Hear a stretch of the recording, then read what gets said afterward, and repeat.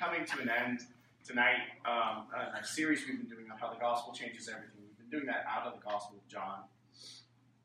And so I'm going to read a short passage at the end of John chapter 20, almost at the very end of the gospel. And bear with me, I have a bit of a cough. So I'm going to read, I don't know if you have that passage.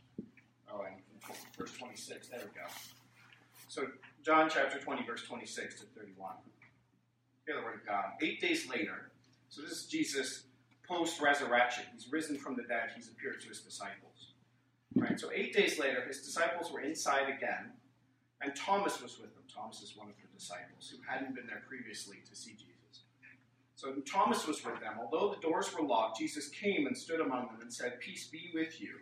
Then he said to Thomas, "Put your finger here and see my hands. And put out your hand and place it in my side." The wounds from the crucifixion. That's what Jesus is doing with Thomas, putting his hands in the wounds from the crucifixion. "Put your finger here and see my hands, and put out your hand and place it in my side. Do not disbelieve, but believe." Thomas answered him, "My Lord and my God." Jesus said to him, Have you believed because you have seen me? Blessed are those who have not seen and yet have believed. Now Jesus did many other signs in the presence of his disciples, which are not written in this book. But these are written so that you may believe that Jesus is the Christ, the Son of God, and that by believing you may have life in his name. Amen. Let me open us in prayer. Heavenly Father, bless this word as we gather together here at the end of at least of classes of the fall semester, the last day here on campus in 2016. Bless our time spent just a short while seeking to understand your gospel and its meaning in our lives. We pray this in Jesus' name. Amen. So I'm especially going to focus on verses 30 and 31. But I read just in context that it's like here John at the end of the gospel, almost at the very end, he's relating this passage, this incident with Thomas, where Thomas meets the risen Christ. And Jesus shows him his wounds, and Thomas, seeing, believes. And so then John, I want to just say three things, as I always do, three things about what John is trying to communicate here, especially out of verses 30 and 31. And first is John gets to the point. John gets to the point. I mean, this is like good writing style in verse 30. Right? Give the purpose of what you're doing. Jesus did many other signs in the presence of the disciples that are not written in this book, but these are written so that you may believe that Jesus is the Christ, the Son of God, and that by believing you may have life in his name. Right? John gets to the point, and he cuts through the noise. He's succinct. I mean, what's the material he's working from? John is writing this late in life. He was the only one of the disciples to not die an unnatural death at the hands of executioners. And he lived a long life. He did die in exile on an island. But he was living in Western Asia Minor, Ephesus, in Turkey. And he was asked, this is what church fathers contemporaneous at the time say, he was asked there to write, the three other gospels had been written, to write a spiritual gospel. And John has amazing material to work with. Namely, verse 30.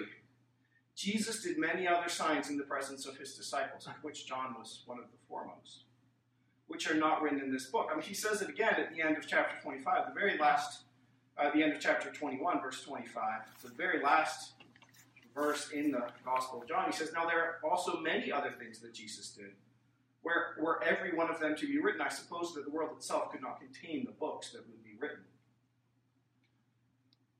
I mean, you kind of wish they'd written some of those books. Right? It's like, I mean, paper was expensive then. It was like, you had to slaughter 100 sheep to make a Bible in the Middle Ages. So, they had some encouragement to be careful in their words that we lack. But here, John, even though he has all this amazing material, I mean, he knows all the signs and wonders Jesus performed ultimately. It was still quite possible for people not to believe, but he focuses in on what is the most important miracle. What is the most important message? He gets to the point. I was thinking about this, about a story an alum told me, an alum who graduated in the early 80s, and he was back visiting, and he told this. I've heard actually him tell it a few times. And he was a student. He was a Chem E pre-med. Any Chem E pre-meds? It's not a good idea. Your whole life you're not doing that. It's like Chem E, like my reputation. I don't know how the department stacked up, but that was like the most labor-intensive major. Is that still true? Like just in sheer quantity of work required, hours put in, right? And then on top of that, pre-med. Let's just add that in. Not like classics pre-med, right? Not history pre-med. I was a history major. Not history pre-med. You know, just take some nice humanities classes where you write non-succinct papers without clear purpose statements, and then force yourself through the science classes. No, he was Chem E pre-med, so he was just drowning in work. And he was on the winter retreat, which he'd gone on somehow, despite all his work. And he was coming back from the ski slopes, and a woman on staff at the time, she was sitting next to him, and she said to him, he was just talking to him about how he spent his time. He was so laser focused on his work. That was his role, his purpose at Princeton. This is what she said to him. Don't neglect learning the things that are most important. I mean, Chem E is great, right? I am thankful for the pharmaceutical. What do chemies produce? Chemicals, pharmaceuticals, like that's good stuff, right? I'm thankful for that. That's good stuff. I'm also thankful for doctors, right? That's such a great thing, modern medicine. But we have to ask ourselves this question. What is most important? This was a challenge to him in his time at Princeton. Do not do work that is valuable, yes, but to the exclusion of that which is more valuable. So this John here, John has access to so much amazing stuff that we would love to know. So much amazing information, but he gets to the point. He gets to the point. What is his point? He points us, verse 31, to Christ. Specifically, he tells us that Jesus is the Christ. The purpose of what he's been writing is to communicate to us that Jesus is the Christ. Christ meaning what? Christ meaning Messiah. Messiah meaning the anointed one that God had promised to provide salvation to the world. And so John, what is his point? Jesus is the Christ. There is a Savior. Remember, I took a religion course back when I was a student, and it was Reformation history. And we were reading all these great theologians of the Reformation era. Protestant, Catholics, Martin Luther, Calvin, Francis of Loyola, arguing with each other. And the class, as it turned out, because it was on Christian theology, almost everyone there was an evangelical Christian. There was one Orthodox Jew and like 13 evangelical Christians. And our professor didn't know what to make of having like exclusively religious believers in his class. And one of my dear friends was in the class, and he was always he was discussing the passage and just quoting scripture. He's like, well, the scripture says. That's what he would always say. The scripture says. And the professor said, no, we are not bringing the Bible into discussing these theologians. Like, all of them believed in being judged by the scripture. Right? But we were approaching the theologians not from a sense of what they were doing, which was struggling fiercely to understand how we can be saved. Who is Jesus? What is necessary for salvation? Do I need to work for my salvation or not? Is it a gift from God by His grace? Is the authority only from the Scripture or also from tradition? They were struggling over these questions, but we were just approaching it as like, these are interesting things, right? There are a lot of interesting things in the world. There are a lot of interesting things to learn. Princeton, you get sort of inured to it over time, but like the amount of amazing stuff, talks, that goes on week by week, right? Now I'm just like, the Secretary of State came, I missed it, I was yesterday. It's just like, it doesn't register. First week freshman year, I was like, I feel like, you just lay out your schedule of all the cool stuff you could do. Well, that's our thing. We live in a world full of interesting things. We, especially in the information age, right? We have so much stuff just to interest ourselves in, just to think about, just to experience, just to entertain. And so here John gets to the point, and that is what is worth knowing. It is that Jesus is the Christ. So testifying from his own life, we saw him die. We were despair. Speaking of the disciples, we despaired over it. What did they think? They thought the Messiah was going to be a political figure who would come and reestablish a political kingdom, who would free them from political control under the Romans, right? That's what his disciples thought. But then this man who died rose from the grave, right? This is what they said. Who would have thought? I mean, it's not a religion you would make up. It's like God died on a tree. It was offensive to the Jewish people and seemed foolish to the Gentile nations around them. But this is what they saw. Thomas, how did Thomas respond, who initially didn't believe? Thomas went off to India and founded a church that exists to this day. There are many people in this community who come from the Mar Thoma church in the south of India. So transformed were the disciples by what they had seen in the resurrection of Jesus Christ. So transformed were they. And so this is the point worth knowing. This is the message of the Christian faith. Jesus is this man born in Galilee, born in a manger. He is that Messiah. He did die, yes, and he did rise again. So he gets to the point. A second story from that same alum who graduated in the early 80s. This he also loved to say. So again, it was like, he was just relentlessly focused on work. Had to be. Doing all that Kenny pre-med. Just work. One day, he was walking past where PF had daily prayer. And not going in, on his way to the Equad. And he walked past the man who founded PF was called Donald Fullerton. He was class in 1913. He was very old at that time. And a little senile, but very old. And Fullerton was walking down to daily prayer. I ran into this guy and recognized him, didn't know his name, maybe, but recognized him.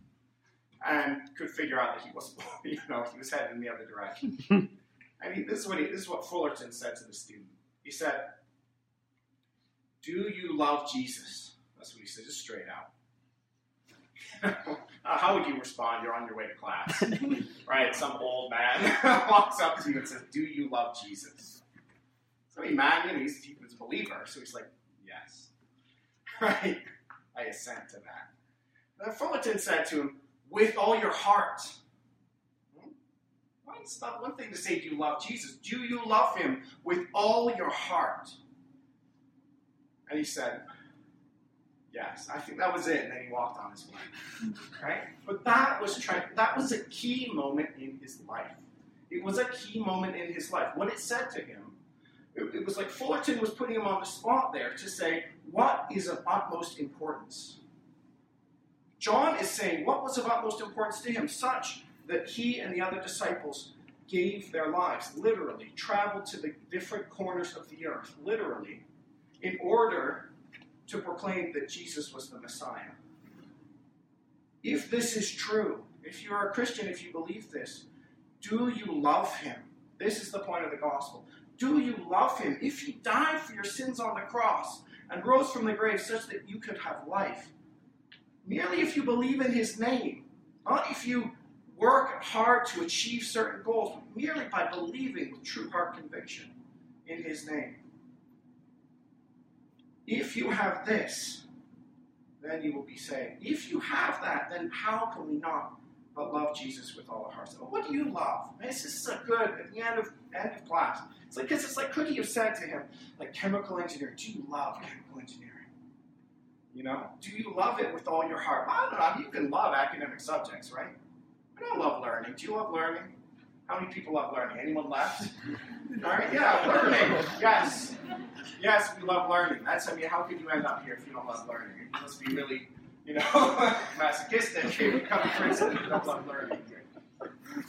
But it's like, with all your heart, is that the whole scope of your life? There are many people on the faculty that's probably true. Who lived, I swear, in his mind, I think he probably lived in the 16th century in Great Britain. Right? Because he never combed his hair, didn't tie his shoes, didn't button his shirt. Anyway, it's very dramatic to use email or a phone, but man, if you talk to about 16th century England, it was like you were there. But it's like, is that worth loving with all your heart? It's worth loving to a point. Chemical engineer, pre-med, it's not worth loving, perhaps up to a point. Do you love it with all your heart? Do you love Princeton? Is that like the whole center of your identity? With all my heart, I would lay my life down for Princeton. I really love Princeton. It's true. Come to reunions. I mean, people love Princeton kind of, they express it in very strange ways. You'll see.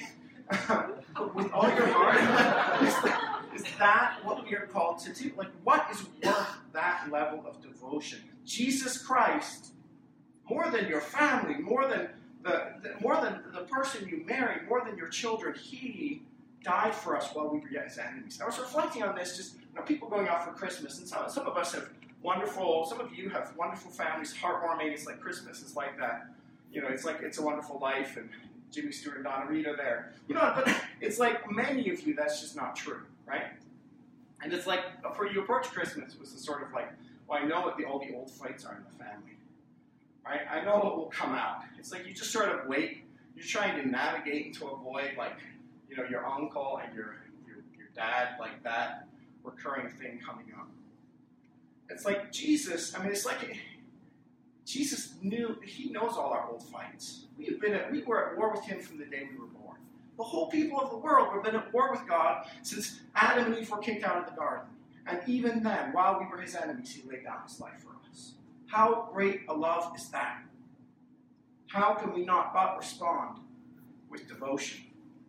All right, so that's John's second point. Jesus is the Christ. Believe in him and you will have life in his name. And the last thing I want to say out of this is, so John clearly intends that we would point others to Christ. Right? He gets to the point, he points us to Christ, and he intends that we likewise. Why did he write this? He wrote this for a broad audience, in order to point others to Christ, to share the faith. It's the term evangelical that we have in Prison Evangelical Fellowship, to share the gospel. An evangelist is one who shares the gospel. The gospel writers are called evangelists traditionally. And he intends that we would point others to Christ. And how can we do that? What does that look like? That claim on our lives. If you're a Christian, what does it look like to have this great love and to not merely to hide it on the side while you're rushing on your way to the equal, but to share it? And if you're not a Christian, what is it to really grapple with, to understand or to hear this message of who Jesus Christ is and what he has done? And to grapple with, is this true? Do I believe this? And it's a hard challenge. It's like we are just naturally focused on ourselves and our own desires. And the Christian life calls us out of our own pride. You think of John and his brother James. At a certain point in Jesus' ministry, they asked him, their mother did, I want my sons to sit on your right and your left when you come into your kingdom. Right? It's like they were focused on getting the best spots. There were 12 disciples, and there are 2 spots right next to Jesus. And they had narrowed, or at least their mother did, had narrowed in on it, right? We're focused on our own glory. And so what does it look like to point not to our own glory, but rather to Christ? Actually, I want to illustrate this in the form of a children's story. I have 3 small children, so this is about my reading level now. And perhaps after 12 weeks of Princeton class, this is what you're able to understand. Did anyone know this, the Tale of the 3 Trees? Okay, a few of you. I'll paraphrase the Tale of the 3 Trees. So there are 3 trees. This is the story. There are 3 trees growing out. I won't read it. Christina told me it was too long, and you're too old. There are 3 trees growing on a hillside. My version will be better. No. There are 3 trees growing on a hillside. That's the story. They look down. The first tree looks down and says, on the town belief on the harbor, it says, I want to grow to be a treasure chest, to be beautiful, and to hold the greatest treasures in the world. And the second tree looks down at the ships in the harbor. And the second tree says, I want to grow to be strong, to be a great ship fit for a king. And the third tree looks down on the people and says, I want to grow tall, such that the people will look to me and be pointed to God. Right? The first wanted to be a treasure chest. The second, a ship worthy of a king, strong. The third, tall, pointing people to God. So one day, the tree cutters come to cut the trees down. And the first one comes and cuts them first, says, this tree is perfect. Cuts the first tree down. And the first tree says, good, now I will become a beautiful treasure chest. And the second tree is cut down. The man says, oh, this tree is perfect for my purposes. And the tree thinks, I will become a strong boat fit for a king. And the third tree is sad because it wanted to grow tall. But the man comes along and cuts it down for lumber. And so the first tree though, goes to the carpenter. The carpenter doesn't need a treasure chest. He's making a feeding trough, a manger, which he makes. This manger is in a stable. Animals eat out of it. And one day a family comes. Let's see where this is going. A family comes. There was no room for them to stay except in the stable. And they have a baby. And that baby they laid in that feeding trough, in that manger. And that tree, at that point, which had been so disappointed that it was just a lowly manger, recognized that it was holding the greatest treasure. The second tree wasn't made. It went down to a shipbuilder. It wasn't made into a strong ship fit for a king. No, it was made into a weak fishing vessel, right? Barely seaworthy, that sailed on the lake and was full of dead and smelly fish. And one day, a man and his friends came and were sailing in that boat. And the man was asleep, and there was a storm, and the friends were afraid. But the man awoke and calmed the sea with his command. And that boat realized, weak and lowly though it was a vessel fit for a king. And then the third tree. If you don't know this story, where does this go? The third tree was just sitting as lumber in the lumberyard. And one day, a man comes and takes two pieces to build an instrument of execution, a cross. And this cross was carried by a man, the third tree, and he died on it. And this third tree realized it did not grow to be tall, such that people would look up at it and see God, but rather, even in its humility as a cross, people forever, throughout human history, will now look at it and be pointed towards God. I was reading that to my kids the other day, and I think it's a beautiful image of what does it mean, if you're a Christian, what does it mean to try to point others to Christ? Often it doesn't mean bringing glory. Typically, it doesn't bring us great glory. Right? It's like, as Princetonians, what we think about is, how can I get my name up in lights? Right? Even if you're not thinking in those explicit crass terms, but we want, like, how can I live my life in a way that looks cool on social media? Right? Such that people will be like, that is awesome what you are doing, what you have accomplished. But to follow Christ, to serve Christ, and to point others towards Christ, what does it require of us to be humble? To recognize our own weakness and our own brokenness. It's a very difficult thing. To be able to confess, yes, we do need a Savior. And let me tell you, there is such a Savior. Jesus Christ, born in a manger, who could command the winds and the waves, and who died on a cross, but yes, and rose again. So my encouragement to you over Christmas, as you go home, as you travel, wherever you're going, rejoice in that a Savior was born into this world for us. If you're not a Christian, spend some time when you're away from class. Grapple with that. If you're the kind of student who is just always on the move, seeking after things, yes, that are good, but that are not eternal, spend some time and focus on this, that John said, that the Christian church has testified to for these thousands of years, is of eternal importance, worth loving with your whole heart. Let me close in prayer. Heavenly Father, we thank you. We thank you for Jesus Christ. We thank you that you sent him not as a political king. You didn't send him to be born in a palace, but rather in a stable. Heavenly Father, that you accomplished your purposes of salvation, confounding the strong and the mighty of the world, and that you demonstrated the greatest love in that Jesus died for us while we were yet still his enemies. Heavenly Father, how great and precious a gift this is, how beautiful a truth. Lord God, I pray that we would be vessels, we would be instruments in your hands. We would be willing, Heavenly Father, to lay aside our own glory, our own empty ambition. Heavenly Father, may our ambitions be to glorify your name, to love sacrificially as you loved us, to serve as you served. Pray, Heavenly Father, that you bless us as we go home for Christmas. And for those who aren't going home, as we try travel, or if any are staying here, I pray that you be with us these next weeks away from class. Be time of rest and refreshment and recuperation. And above all, Heavenly Father, times of joy and worship with the living God. I pray this in Jesus'